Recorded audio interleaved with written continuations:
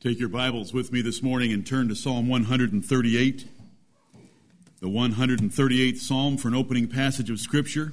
It was indeed a pleasure to be in the back room this morning with a great band of brothers and a great group of men and hear them pray for God's blessing upon us as we exalt His Word this day. Amen. That He, according to Psalm 119 and verse 32, would enlarge our hearts. And with those hearts enlarged, meaning to increase in affection and love toward Scripture, that we would then run in the way of God's commandments. What a blessing. All I could think of was when I walked in there and saw that room full of men, of a time in my life where I had my trust in the Word of God and thought that I was going to lose the membership in the church that I was part of, and I was going to lose my ordination to the ministry, because I believed God's Word, and He comforted me with the last verse of Psalm 34, that if you put your trust in the Lord, He will never leave you desolate.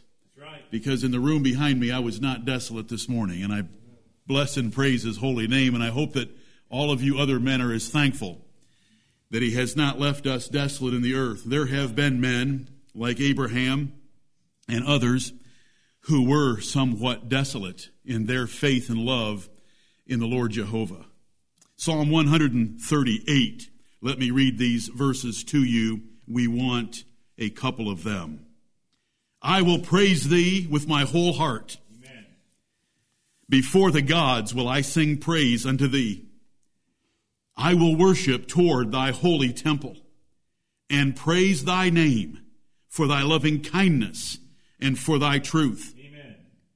For Thou hast magnified Thy word above all Thy name. Right. In the day when I cried, Thou answeredst me, and strengthenedst me with strength in my soul.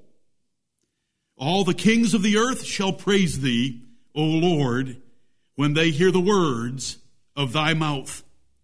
Yea, they shall sing in the ways of the Lord, for great is the glory of the Lord. Amen. Though the Lord be high, yet hath He respect unto the lowly. That's right. But the proud He knoweth afar off. Right. Though I walk in the midst of trouble, Thou wilt revive me. Thou shalt stretch forth Thine hand against the wrath of mine enemies, and Thy right hand shall save me. The Lord will perfect that which concerneth me. Thy mercy, O Lord, endureth forever. Forsake not the works of Thine own hands. Yes. To introduce our worship today, I take you to the second verse where David wrote that God had magnified His word above all His name. Right. The name of the Lord is great. He revealed Himself to Abraham as the Almighty God.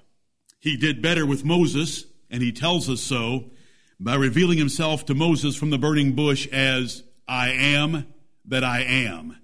And by that name, when it's pointed up with European vowels, which we pronounce as Jehovah, there is no such name as Yahweh anywhere at any time. It's Jehovah. We pronounce it that way. That was the name by which He was known to Moses and the nation of Israel, I am that I am. Yet, greater than that is His word. Right. By a burning bush and by His name, I am that I am, we know that God is independently, eternally existent, without support from anyone else or anything else. Right. Yet, there is far more detail revealed about the God of heaven in the pages of Scripture than of all His creation and all His acts of the flood, all His acts with Israel, all the revelations that He made of His name, whether it be to Abraham, Moses, or those following after. The greatest revelation of God is in His Word, and He's magnified it above all His name. Amen. His Word describes so much more about Him, and we are blessed to have it, and it's the more sure word of prophecy that we're going to consider today. My brethren, last Lord's Day was very sober and very contemplative as we spent the entire day preparing ourselves for the Lord's Supper. Today we celebrate. Today we rejoice. We lift up our hearts in a different way and thank the God of heaven and delight in his words, if you want to be like David, and I pray that there are many hearts, male and female, in this room that want to be like David, then you will love the words of the living God, and you will be thankful for them. I ask you to remember who wrote Psalm 19, that the law of the Lord is perfect, converting the soul. The testimony of the Lord is sure, making wise the simple. David did. Who wrote the longest chapter in the Bible with 176 verses, all of which are about the Scriptures? David did. Right. Thank you, Lord, for this example in your word, and let us be like him. He said in this second verse, after the first verse, he mentions praise and praise again. And he mentions worship and he mentions praise again for God's loving kindness and for his truth. And it's truly God's loving kindness that has given us his truth, or we wouldn't have it, and we'd be wandering in the darkness of this world and the morass and cesspool of our own imagination regarding all subjects, if it were not for God having revealed his truth to us. Amen. We are abundantly blessed. In the fourth verse, all the kings of the earth shall praise thee, O Lord, when they hear the words of thy mouth. And we are thankful for a particular king, King James VI of Scotland, King James I of England, who in 1604 said, let there be a new translation of the Scriptures in the English language to end all this confusion with these competing translations. And in spite of the Catholics' effort to blow him up that next year, bless God, he was preserved, and we have the King James Version, and bless God, Guy Fawkes and his fellow conspirators were discovered and pulled apart. I mean that literally, right, by the king and the courts of justice of the land of England. And so we have our King James Bibles. We are now living in the 402nd year from its first printing, and we're very thankful that there was a king that loved the words of his mouth. Thank you, Lord. Yes. The Lord's going to perfect that which concern you if you humble yourself before his word. Amen. And make yourself his servant. He will perfect you. Right. That doesn't mean we're going to live without ever sinning. It means that God is going to fulfill your purpose in his creation for his glory and the profit of his kingdom. Is that an exciting promise right there in that verse? Amen. Bless God, that which concerns us may not be important in the eyes of the world, but if it's important in the eyes of our Creator and our Father in heaven, it should be important to us. Right. Oh Lord, perfect that which concerns us. Let us pray.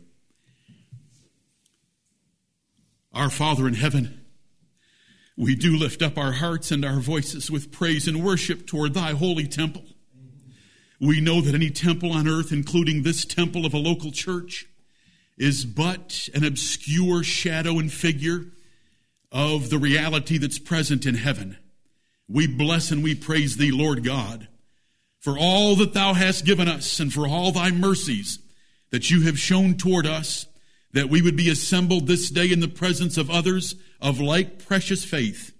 But we thank thee for thy word, which according to this text thou hast exalted above all thy name.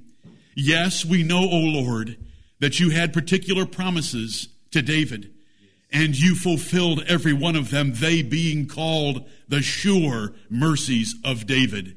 And David himself on his deathbed said that you had made with him an everlasting covenant, ordered in all things and sure. And we know, Heavenly Father, that this great covenant and promise, these sure mercies, were that from David's bowels would come our Savior, the Lord Jesus Christ. And we thank thee that at this hour there sits in heaven, at the right hand of the Majesty on high, the Lord Jesus Christ, who is known as the Son of David. Right. And we thank thee for him. And we thank thee that you have exalted your word above all your name to our brother David. But we also thank thee, Heavenly Father, that we know more of thee in the pages of our King James Bible than in all creation combined and put together. It may declare to us that you have eternal power and a Godhead. But, oh Lord, it's the Scriptures that make us wise unto salvation through faith and love which are in Christ Jesus. Yes. We thank thee that we have such a loving manual for how to live in our own language, in our own hands, easily bought at a dollar store. We bless and praise you and thank you for William Tyndale, who, while dying in the flames of his persecutors for translating the Word of God into English, cried out, "Lord, open the eyes of the King of England." Yes.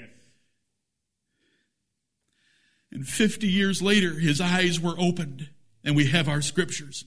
Yes. O Lord, as has been read to us this morning by our senior brother, in our prayer room, enlarge our hearts this day to run in the way of your commandments, according to our brother David's words in Psalm 119, verse 32. Heavenly Father, every faithful man that you have called to the ministry of your word, we pray for him this day. Yes. We do not care for the particulars of his geography or his training or many other matters that are important to others. If you have called him to the ministry of thy word in this day in sincerity and in truth, he opens your scriptures to preach to thy people. We pray for your mighty blessing upon him. Heavenly Father, open his mind to the things of Scripture and open his lips that he might make them plain to thy people, that they might be fed with knowledge and understanding in the things of the Lord. Amen. Our Father, we pray that you would bless your churches in every place. Preserve this nation, that your churches under its power might continue to have the liberties that we have enjoyed for a long time in preaching your word according to your instruction in it. Heavenly Father, we thank thee for every blessing that we enjoy, and they are many. If we would try to number them up to thee, they are too great to be counted and told. But, O Lord, we thank thee for thy loving kindness and thy faithfulness to us. When we have cried unto thee, as the psalmist here described, you heard and delivered us, and we thank thee.